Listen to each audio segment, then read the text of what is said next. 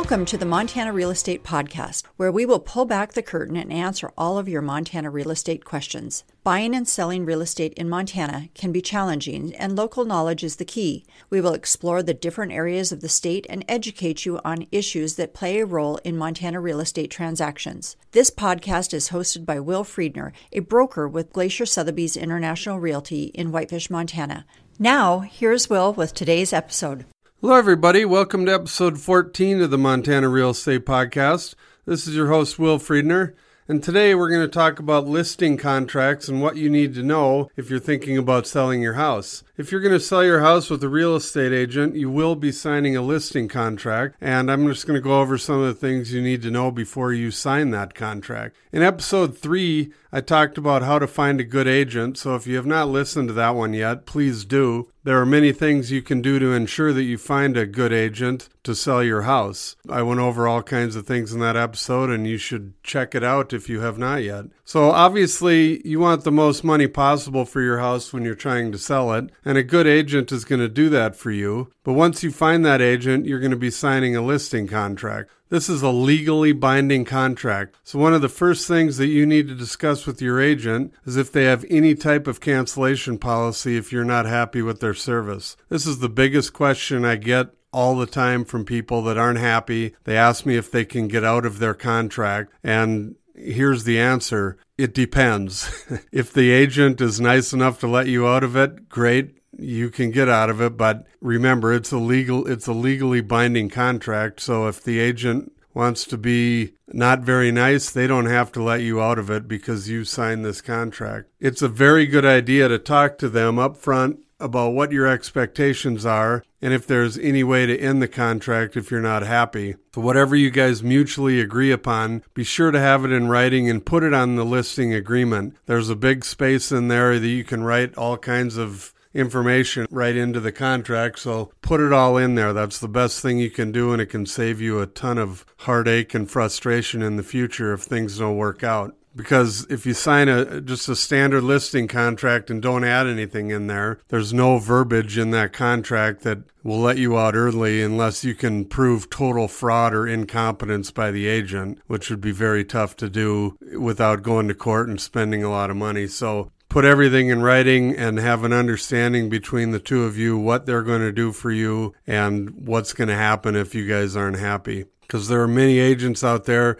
that are going to tell you all kinds of things in the beginning about how they're going to market your house, and just put it in writing. Otherwise, it'll be a he said, she said thing halfway through the contract, and that's not good for anybody. Because the last thing you want is for your house to be sitting there and not being marketed properly. So if you've gotten into a big argument with the listing agent, they're probably not going to spend a whole lot of time and effort taking care of you if you guys are in a bad spot. Right now, the market's really good, but that could change at any time for many different reasons. It would be horrible to miss out on a good selling opportunity because you hired a bad agent. The other thing you need to know is how the commission works. The seller is typically responsible for the commissions, and there is not a set percentage for commissions, so don't let anybody tell you that it's illegal to have a set amount.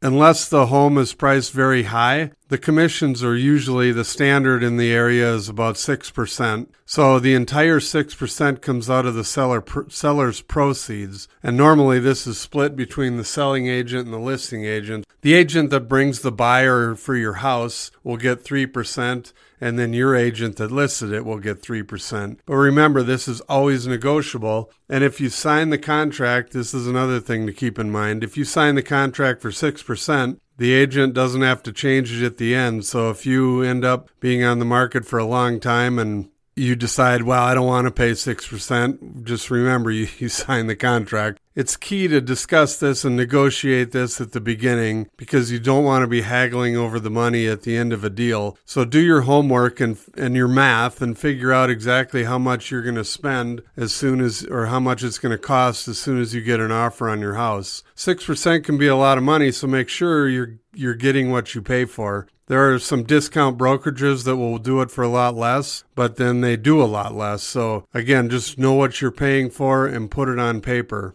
Another thing you need to know that's in the contract that's usually people don't explain this very much. If you sign a contract and say you list the house for $200,000 or $250,000 and you get a full price offer, at that point, you owe the commission to the agent because the contract says if they bring you a buyer for the amount you're asking, you agree to pay these commissions. So if you get cold feet at the end and they brought you a full price offer, just be careful because they can come after you for that commission. So if the agent you're talking to does not explain the contract or they don't explain exactly what they're willing to do for you, move on. There's plenty of good agents out there and you shouldn't get tied up with a bad one. So if you ever do get into a situation with an agent not doing their job, the person you should call is their managing broker. The managing broker is the person who is legally in charge of the listing, and it's actually they own the listing, and they should be doing everything in their power to make sure you are happy. So unless your agent is a broker, again, the listing is owned by the managing broker. So if you ever had to go to court over something, it would be the managing broker who is responsible, not your agent. Back in episode 5, I talked about the guaranteed sale program that some companies offer. This is a contract that you really have to read closely. There are so many things in here that let the agent off the hook, and it puts it all on you, the seller. So read that one closely if you ever get into one of those deals. And one of the things you should do is just ask them how many homes they've actually bought where they guarantee they'll sell or they'll buy it. I guarantee that there's not that many that they've actually bought. So the biggest thing you should take away from this episode is make sure to get everything in writing. There are tons of agents out there that will just try and get as many listings as they can and then let other people sell them. It's kind of the joke in the industry. It's called the 3 Ps of real estate. It goes, put up a sign, put it on MLS, and then praise for someone to sell it. And unfortunately, a lot of agents use that strategy. The big thing you need to remember, just